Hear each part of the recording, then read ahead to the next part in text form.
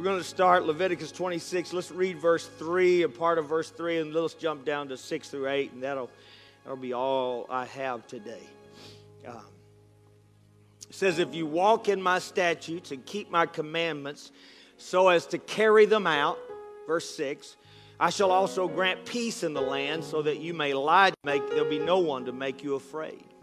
I shall also eliminate harmful animals from the land, and no sword will pass through your land. Instead, you will chase your enemies, and they will fall before you by the sword.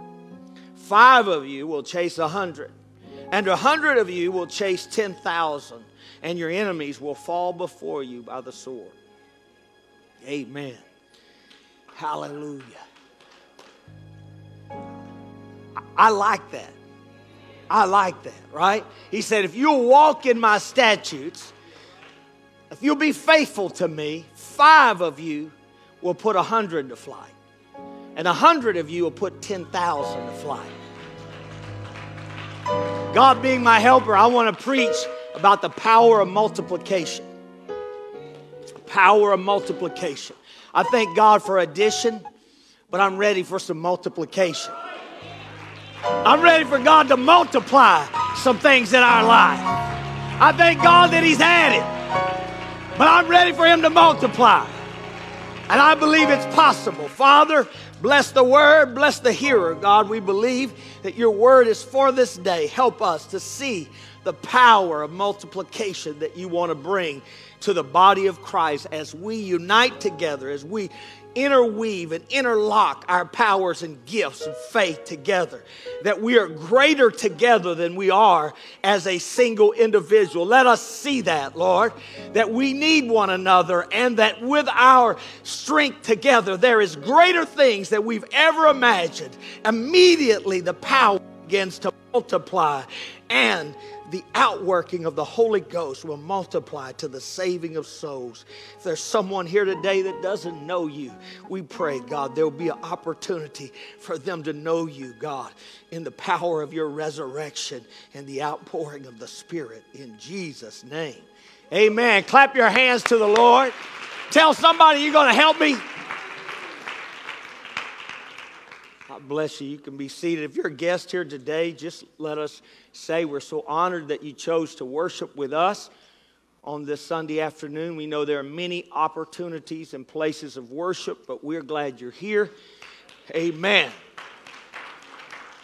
If you have not filled out a guest card or downloaded the QR code out in the hall, please do. We won't bother you. We just want to say thanks for coming. We will not spam you. We will not bug you. We will just say, I'm so glad you were here. So I don't know about you, but I like Peanuts cartoons. Now, some of you may not even know what that is. Some of you know what Peanuts is. Charlie Brown, that helps, doesn't it, right? Charlie Brown, that helps, right? You've probably seen the very bad animated, Christmas special, right? Compared to all the animation and CG and stuff we have now, when you watch that, you're like, this is rough, right? This is rough. But I love the whole thing. And so when I was a kid, I used to read the paper. That's what we read, the funnies. I know for some of you are like, what is a paper? Yes, I realize that. I'm telling you, we read it.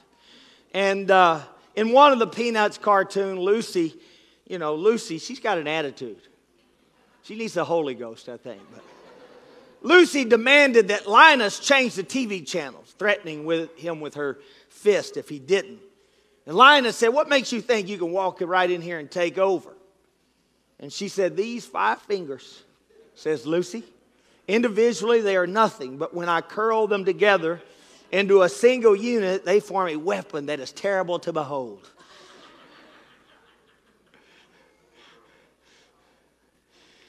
Satan, our adversary, doesn't want to make war with the church. He really doesn't. He doesn't want to fight the church collectively. He doesn't want to fight us banded together. He doesn't want to come in here today while we're worshiping, right? While we're working together. He understands that the promise that the gates of hell shall not destroy the church keeps him from affecting the global body and the collective body. Amen. We know that he can't win against the church. And so He understands that the promise of power and protection are promised to us corporately. Corporately, not individually. We in America, we read everything in the Bible as individuals, that I should do this, that I should outreach. But if you read the epistles, every one of the commands was to you all. You all do it. Not just you and you have your own relationship with God, but you all do it. And as we all do it, the power is multiplied, right? So we have a promise that as we are together and unified, that the gates of hell will not be able to stand against the church. But it does not mean the enemy won't have success with individual saints. It's not an individual promise. It is a collective promise. The church, the gathering of the body. And all of us have seen that at times he can be successful with individuals. And Satan is compared to a roaring lion seeking whom he may devour. And Paul says we are not ignorant of his devices or his scheme. Much like a pride of lions hunting a herd of wildebeest, he wants to cull and isolate from the herd, right? He doesn't want to fight the whole herd. The pride doesn't want to go against the whole herd because they understand there's power and there's safety in the herd. But what do? If you ever noticed and you've watched these nature films, you'll watch, they want to call out of the herd the weak, the young, the aged, and the feeble. We've all seen that scheme, that process. These predators know that there is power in the herd. And I don't know, I've always loved the videos where the mighty kings of the jungle, the lion, are on the run when just a few Cape Bull buffaloes turn on the predators. You've seen that one? You know, they think they're winning, and then all of a sudden the bulls say, we've had enough of this stuff. And they turn, and when they get together, and a few of them get together, they can send their enemies running. And so you have to understand, Satan waited until Eve was alone before he began his temptation. He didn't come at Adam and Eve. He waited till Eve was by herself. He understands the power of having you alone and isolated from your headship and your covering. Can I get a witness? He waited. His success was dependent on her isolation from Adam. Had she just called her husband, or had she just had him confirm the command of God that they had been given, Satan's schemes would have been destroyed. But she never sought counsel outside of herself. She never sought the help that was available. She was on her own to deal with the questions of what was right and what she should do. Don't underestimate your enemy. I know that he is a defeated foe, and I know Satan defeated him on the cross. But I want you to understand, he convinced 1/3 of the angels who had seen the glory of God and the glory of God in creation that they'd be better off under him. You haven't seen what they saw. You haven't had the experiences they've experienced. But he was able to tell them, listen, I'll be a better leader. And ultimately got them kicked out of heaven. So don't think that he can't come in and try to divide. He was able to divide out of that a host of people who decided to go with them, or angels that decided to go. We can't underestimate his power to divide. And everyone knows that in these past 2 years that the media and the cultures tried to divide us. They tried to divide us around race and culture and background, and everyone's being divided into their subgroup, and you don't have an identity apart from whatever subgroup you're in. And if you don't meet that group, then the other group is against you. Well, I'm thankful that in spite of all the efforts of the enemy, that we can come together as a church, as a multicultural church from different backgrounds, different races, different ethnicities, and what we have together is greater than what might separate us. That we've all been washed in the same blood. We've all been filled with the same Spirit. That what binds us is greater than what tries to separate us. Thank God. Because I know that the political winds try to pull us apart, and who we're for and what we believe and all that stuff. But I'm here to tell you, neither one of those political parties have shed any blood for me. I just want you to make you aware of that. I'll never forget, myself and Chris were talking during, all of this stuff, especially 2020 and all the things that were happening in our culture and the difficult things. And Chris and I both said we had to step out and get a hold of some of our saints and said, listen, you're more passionate on Facebook about politics than you are about Jesus in church. Both of us. Both of us had to talk to some people and say, wait a minute. That's all right if you want to be passionate, but don't be more passionate for people who don't have any investment in you than the one who died and shed his blood for you. That's all right. But I'm not going to give some man my passion when the one who died for me just asked for my praise and my worship. I don't know about you.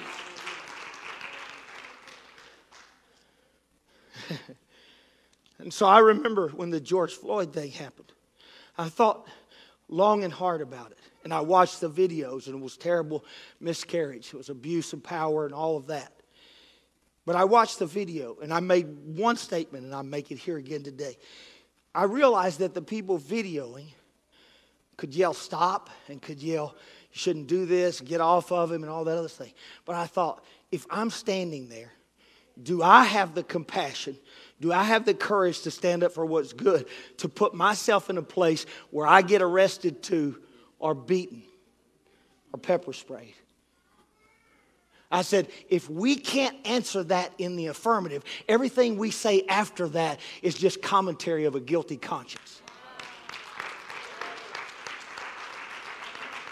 No. I mean, I'm supposed to love my neighbor as myself as a Christian. That means if they're in danger and if they're in trouble, I'm supposed to put myself at risk for them. That's what the church is supposed to do. Somebody as a believer should have stepped in and said, you can't do that to my brother. You can't do that. You'll have to do it to me too. That's what I believe. Everything after that, all the talk about justice is because we don't have the courage in the moment to step in. We can video it for posterity, but nobody stepped in and said, if you take him in like that, you have to take me. Because if 2 or 3 would have got in there like that, then the whole thing would have been over. And I'm so thankful that with all of that going on that tries to pull at the fabric of the body of Christ, that we understand, hallelujah, what holds us together is that we have a Savior together. We have someone who intervened, took our punishment, hallelujah, obeyed on our behalf and credited that righteousness to our account. And that is more powerful than anything else. My identity in Christ, your identity as my brother and my sister, is more powerful than anything in the culture. I was watching this video this week. It troubled me greatly. I was watching a couple very knowledgeable people talk about the metaverse. Now, I'm not a tech guy, okay? So I had to go and get some information about this. Some of you may know that Facebook is now known as Meta, right? And so I didn't know what that was all about. Change the name. I don't know what they're doing. But as I began to listen to these very learned people talk about the metaverse, it started to frighten me. Because most of us who've been raised going outside to play and, and all the stuff we did, riding bikes. When I was a kid, coming in was a sin. Right? I'm being facetious, you know what I mean? But you've heard, have you ever heard this before? Don't be running in and out of here. You let all the cold air in. You ain't got to worry about that. These kids today, they stay in. They ain't going out there where it's hot. Yeah, because we had one single unit in the house, and it was usually in the living room. And so that's where the door was. You letting all the cold air. You come in, you stay in. You go out, you stay out. We knew. You stay out. We go in, we got to stay in. Don't want to stay in. So I know this ideal of a metaverse, a virtual reality, to me and some of my generation, like, that's dumb. But think about kids who've been raised with a tablet and a phone all their life. And now you get to put on a VR headphone and you can be anybody you want in a virtual world. And all your friends are in the virtual world. You think about that the technology keeps improving and towards you can't tell reality from virtual. Right? And it keeps improving. And then we have a generation who are raised in a virtual world. This is so funny. I'm sorry. I saw a lady that was in the metaverse, I think. It was in the metaverse, and she complained that she was virtually sexually touched in the metaverse. She's in her own house with a VR thing on. There's nobody there except somebody else's avatar. Somebody else's avatar got too close to her. Y'all think I'm joking? That's a true story. I was like, girl. We don't even have to have real offenses anymore. They just have to be virtual offenses. But they started saying, they said, think about as you get kids who are raised in this. He said, then those cultures who are saying no to the internet and keeping you off of it and stuff like that are growing powerful all the time. And think about what happens when you have one thing happen to the grid. And all these people who've lived their life in virtual reality no longer have it. They're going to be run over by any army that wants to run them over. You understand? That frightened me. These are very smart people talking about this. That's why you see people who made all these apps, they don't let their kids on them. They don't let their kids on them. That should tell you something. Watch The Social Experiment. All these people who were the designers say, I don't let my kids on them. Or if I do, I limit it greatly. Isn't it interesting?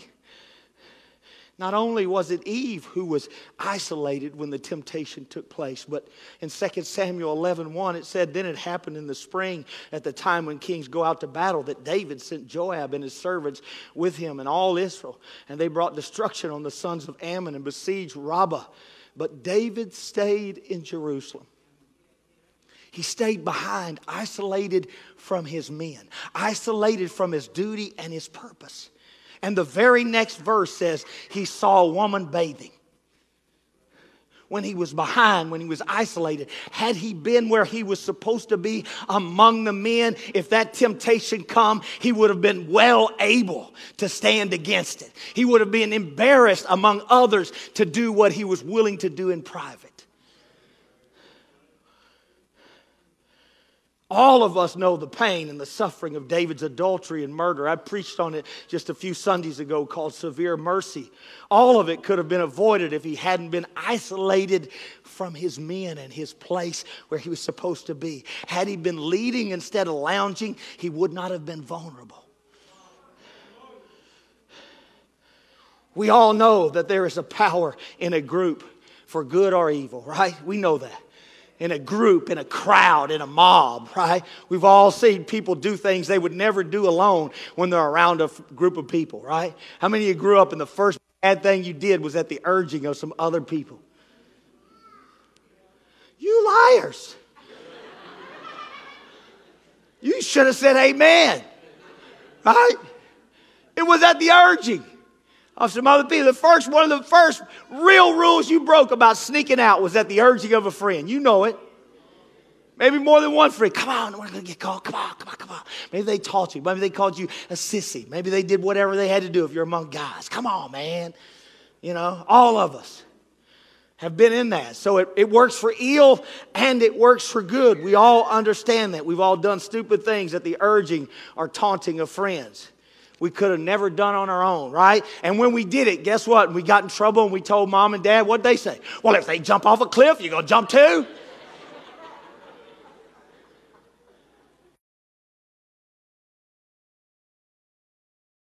You gonna jump too? We've all got that lecture, right? No.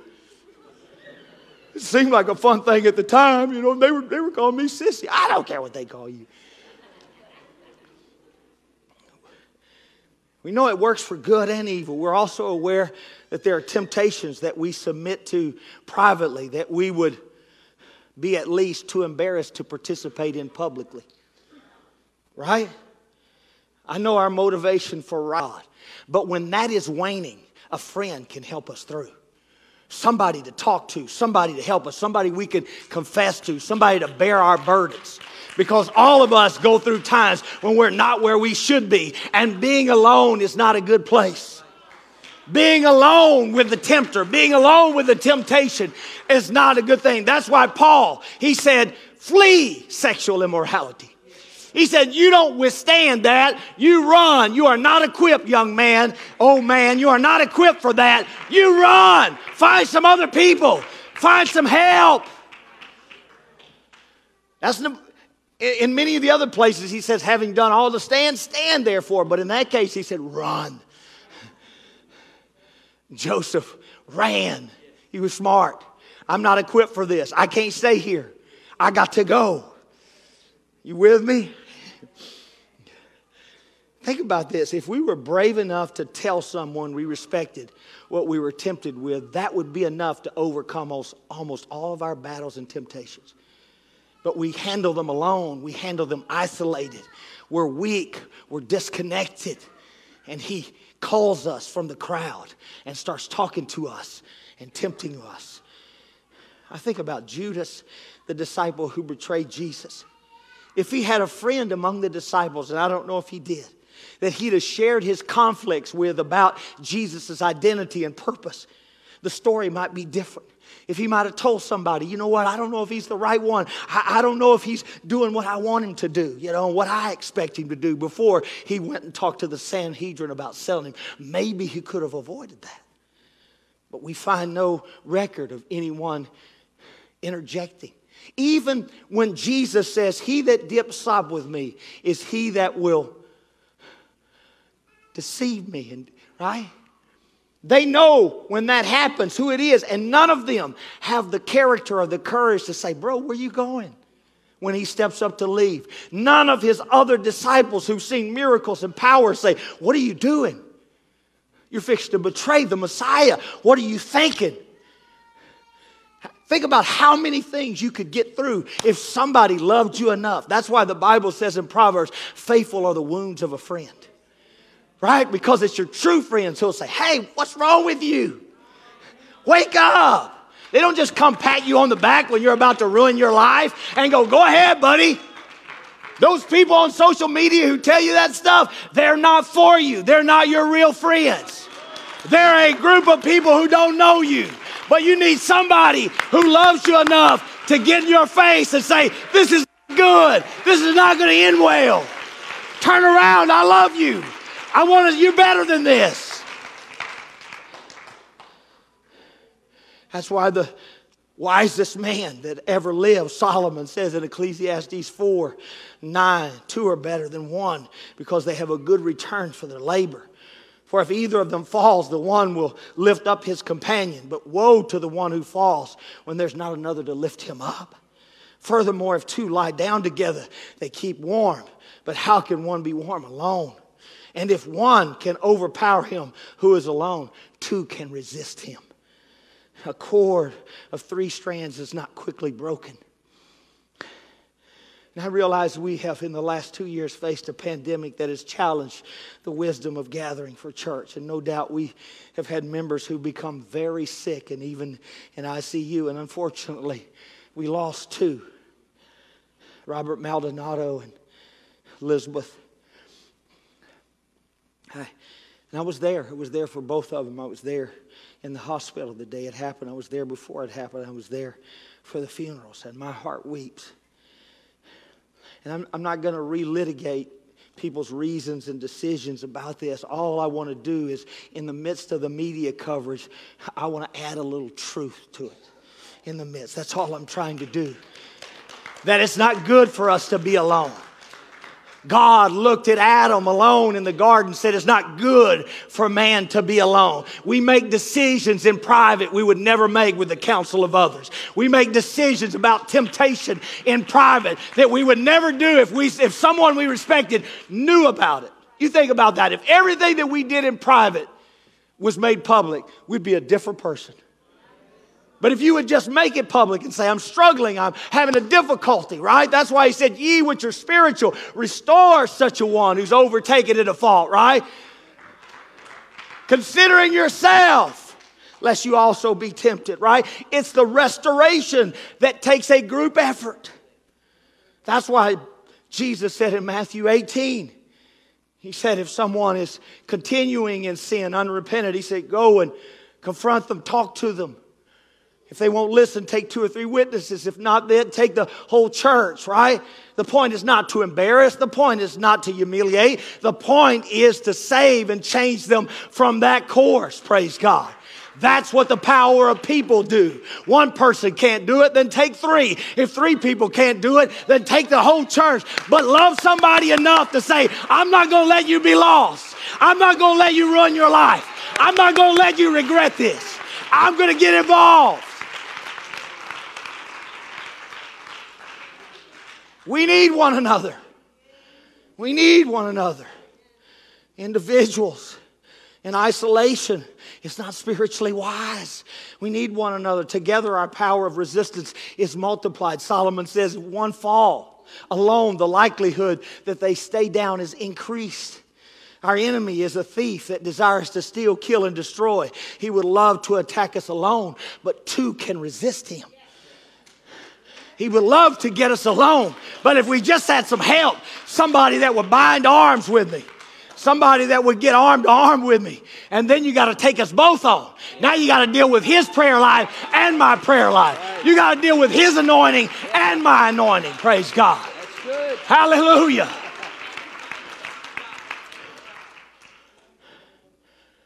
I'm going to stay there for a minute because I felt that in the Holy Ghost. When I was an evangelist years ago, a very wise pastor told me, he said, listen, he said, evangelizing is like trying to find a stud in a wall. I don't know if any of you can do it by hearing, I have to have a stud finder. Or I have to measure out 16 inches to each center and then I can figure it out. Right? But a lot of good people can hit that drywall and go, doot, doot, doot, doot. Oh, that's it. He said, when you find that stud in the spirit, he said, you just preach up and down that stud. You just stay right on that. So I'm going to stay on this for a minute, right? Because he said a 3-fold cord is not easily broken. Brother Chris, come help me here. I'm getting these powerful people. These guys are far stronger than me. I haven't been working out. I've been fasting. They can fast and work out and increase their gains. But if me and Dyron were together, stay right there for a minute. If me and Dyron are back to back. And here's what we have to do. Is many times in our effort to hide our weakness from our brother, we expose it to the enemy. And my weakness is the back because I don't have any armor there. I have the breastplate of righteousness. I have the helmet of salvation. I have feet with a shod of preparation of the gospel. I have the belt of truth. That's all one unit, right? But I have no room for retreat. So if I get back to back with him, man, I'm good. But still, we have kind of a weakness right here, don't we? We got a weakness at the side. All right? But if I take Chris and we take a 3-fold cord and we make it like this, what you going to do with that? What you going to do with that? And we lock arms and everywhere you attack, we just turn to the enemy. We're not going to be taken. You're going to take one of us, you got to take us all. You're going to try to take me. My friends are going to stand with me in this moment. We got you. Hallelujah. Praise God. Praise God. I want you to see that. Our sweet sister, this is the ideal behind 2x2 ministry, was to try to get some people together that they understand I'm not alone, right?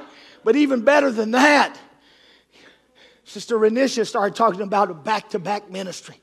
But you know what? To be fully functional, it has to be 3. And that's why Jesus said, whether 2 or 3 are gathered in my name. You know, inside that little triangle where we were, you know who was in the middle of that? He said, when I can get you to link up, when I get you not stand there alone and try to do it by yourself, he said, I'll come in the midst of that. And then you're able to stand against any enemy. 5 will chase 100. 100 will chase 10,000. It begins to multiply. See, when saints stand fast in one spirit and strive together in faith of the gospel, they stand their ground. They withstand the enemy and maintain truth. Nothing is impossible to them. Unity of purpose works even when people are out of the will of God. Did you know that? Unity of purpose works when people are out of the will of God. At the Tower of Babel, they were told to scatter and multiply the earth and subdue it and make it like Eden. It was the same command that was given to Adam. But they settled in a place called Shinar and started to build a tent, build a temple. A ziggurat is what it was that reached to heaven. What are they doing? They are denying the command of God and say, well, you're going to come on our terms. We'll make something so awesome, so incredible for a name for ourselves that you'll come down on our terms into our temple. And God was like, no, sir. I'll come on your terms. I'll tell you when to make it. I'll tell you where it needs to be. And I'll tell you its dimensions. Right? So he goes down. Watch what the Bible says in Genesis 11:6. The Lord said, behold, they are one people. And they all have the same language. And this is what they have started to do and purpose to do. Now nothing which they plan to do will be impossible to them. They're not in the will of God. They're denying the command of God. But he said, hey, when they get together and they start with one purpose, he said nothing will be impossible. And God himself has to come down and confound their languages to stop that situation. If we as a church would ever understand the power of togetherness, the power of unity, the power of standing back to back in a battle, there'd be no situation we couldn't handle, no battle we couldn't win. The doctrine of the togetherness is taught in the fable of the bundle of sticks. Father teaches his son, bring me a stick. He said, break it. He breaks it with ease. Bring me another stick. He puts them together. He breaks the two. But as he begins to bind and bundle the sticks together, all of a sudden the son realizes, I can't break them when they're together. I can break them when you separate them. It's the same as a threefold cord. If you were to take the strands separately, you could break them easily. But when you start to interweave and interconnect them. And right now what we're doing is going through a time of small groups and launching. And what we're trying to do is interweave our lives together. Interconnect them so that whatever comes against you, you know there's somebody that's got your back. And there's somebody who's got your flank. And there's somebody with you, that you're not facing this alone. That you can call for prayer. That you can reach people with. I heard this story and it amazed me. What's the evangelist's last name? Josh Harry. Josh Harry, a mighty evangelist. And he was praying for people at a revival. A little boy comes up to him and said he had a grandmother who was sick with cancer. He said, what do I do? He said, well, you just say, in the name of Jesus. The little boy runs off. He comes back with a piece of paper. He said, now what do I say? He said, well, you say, and he starts writing it down. In the name of Jesus, I command you by faith that you be healed. You know what I mean? He writes it all down. The guy goes on. A couple of weeks later, he comes back to that church, and the little boy, what's he, 5 or 6, maybe 7? He can write, so maybe 7. And he's standing out in the parking lot. Brother Harry comes by, and he says, hey, Brother Harry, you remember me? He said, I remember you. He said, guess what? I did exactly what you wrote down and what we wrote down. And I prayed for my grandmother, and she has no more cancer. No more cancer. He's 7 years old. He just said, I believe it by faith. I believe that if I had my faith with the evangelist's faith, we can do anything. It can happen if we bind together.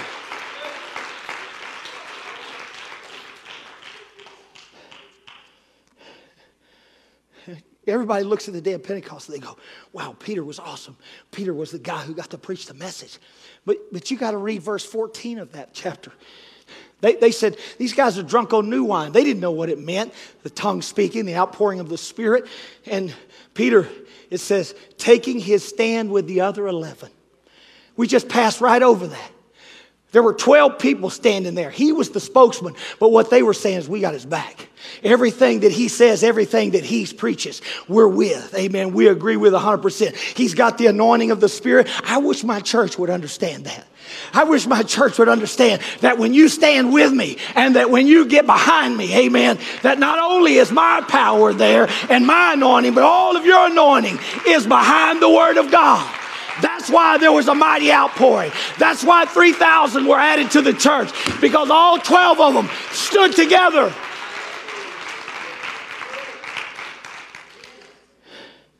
That's why those 3 Hebrew children could withstand their temptation. I'm hurrying. Those 3 Hebrew children in Daniel 3:15.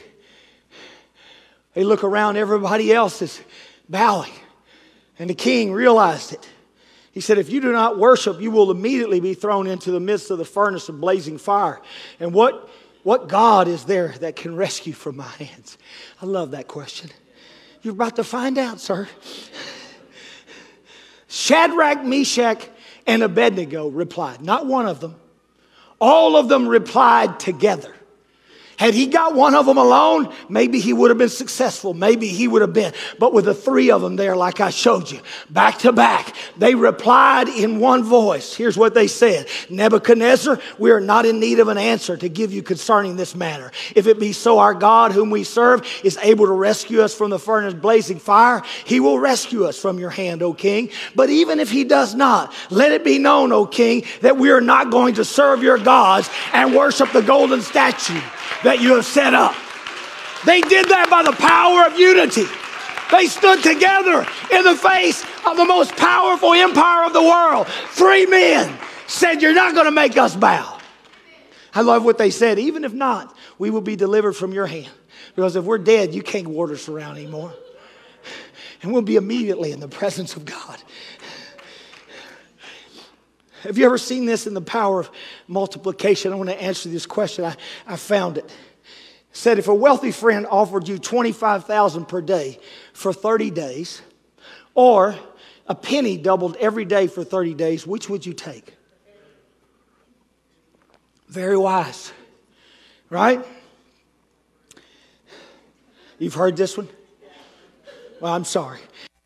Under the sun. So if you add $25,000 per month, you would end up with a whopping $750,000. Now check out the mind-blowing math when you double the penny for 30 days. After 1 week, you have 64 cents. You're wishing you to take the $750, aren't you? Right? But even after 3 weeks, you would have over 10,000 instead of 525,000. You're still way behind what the other offer was. At day 27, you would have 671,000. Still less than the 750,000 you would get by adding 25,000 to 30. But if your wealthy friend offered to double the penny for 30 days and not 27 days, the last 3 days demonstrate the power of multiplication. You would have over $5 million to use. $5 million. In verse 8 of our text, and I hate to take a text and not use it, but I'm going to use it now. Verse 8 of our text, he said, 5 of you will chase 100, and 100 of you will chase 1,000. Let's do the math. Okay? If 5 chase 100, if my math is right, 1 chases 20. You with me? Right? Because 5 divided by 100 is 20. Now with me right there? Okay. So, and he says 100 chases 10,000. So look at the math here. So I go from 20 to 100. That's 20 times 5 in this far corner, right? I go from 5 to 100. That's 20 on this side too, right? That's the multiple. So if I keep that going and I take 100 times 20 like I've done in the other two, I get 2,000. And look what happens. 2,000 chases 1,000,000. The power of multiplication that starts happening when we are together and back to back, and when we don't let him cull us off and isolate us from one another. You think about that for a moment. Let's say you are a super Christian and you led 1,000 people to Christ for 36 years. Every year you led 1,000 people to be born of the water and the Spirit, right? In 36 years you'd have 36,000 people, right? But notice this. You just won 3 people and discipled those 3 people to win 3 people in the next year. That's all. Watch what starts to happen. In year 2, you have 9 people. This is what we should do for church plants. Just make disciples. If we all just won people and made disciples, made them willing to replicate themselves and have enough skill in the scripture to replicate themselves. Watch what happens. In year 3, we got 27 people. All right. Year 4, we have 81 people. And this is not counting for the original one continuing what he was doing. This is terminal. Okay? We're just saying all he did was win 3 people that could win 3 people each. That's all we're saying. We're not saying that those people continue because that would be exponential. Right? Year 5, we have 243 people. Year 6, we have 729 people. Year 8, we have 2,187 people. I'm sorry, year 7. Year 8.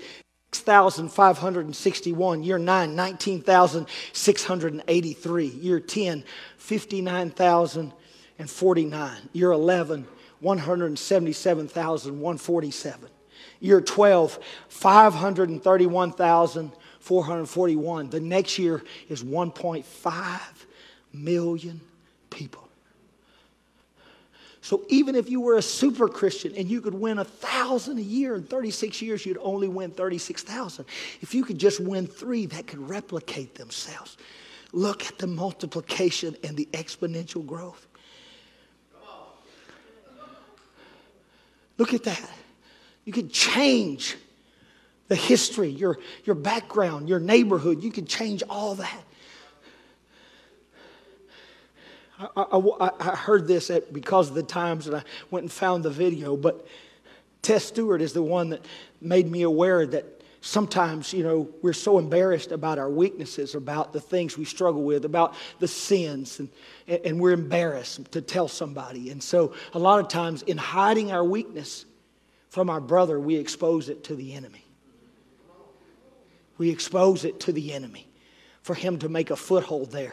And then alone, we deal with it. We deal with the condemnation because we can't tell anybody. So the enemy comes heaping condemnation on us and say, you're terrible. You shouldn't be lifting your hands. You shouldn't be serving God. You shouldn't even go. Huh? Anybody been there? You've been alone with this self-talk? And sometimes you're adding to it. You're right. I shouldn't claim to be a minister. I've done that to myself. Do you know what? Self-punishment is self-atonement. You know what you're saying when you punish yourself with that kind of talk? You're saying, Jesus didn't do good enough job on the cross because he took your punishment. He took the punishment of your sin. And you're saying, you know what? You didn't quite get it all, so I'm going to punish myself.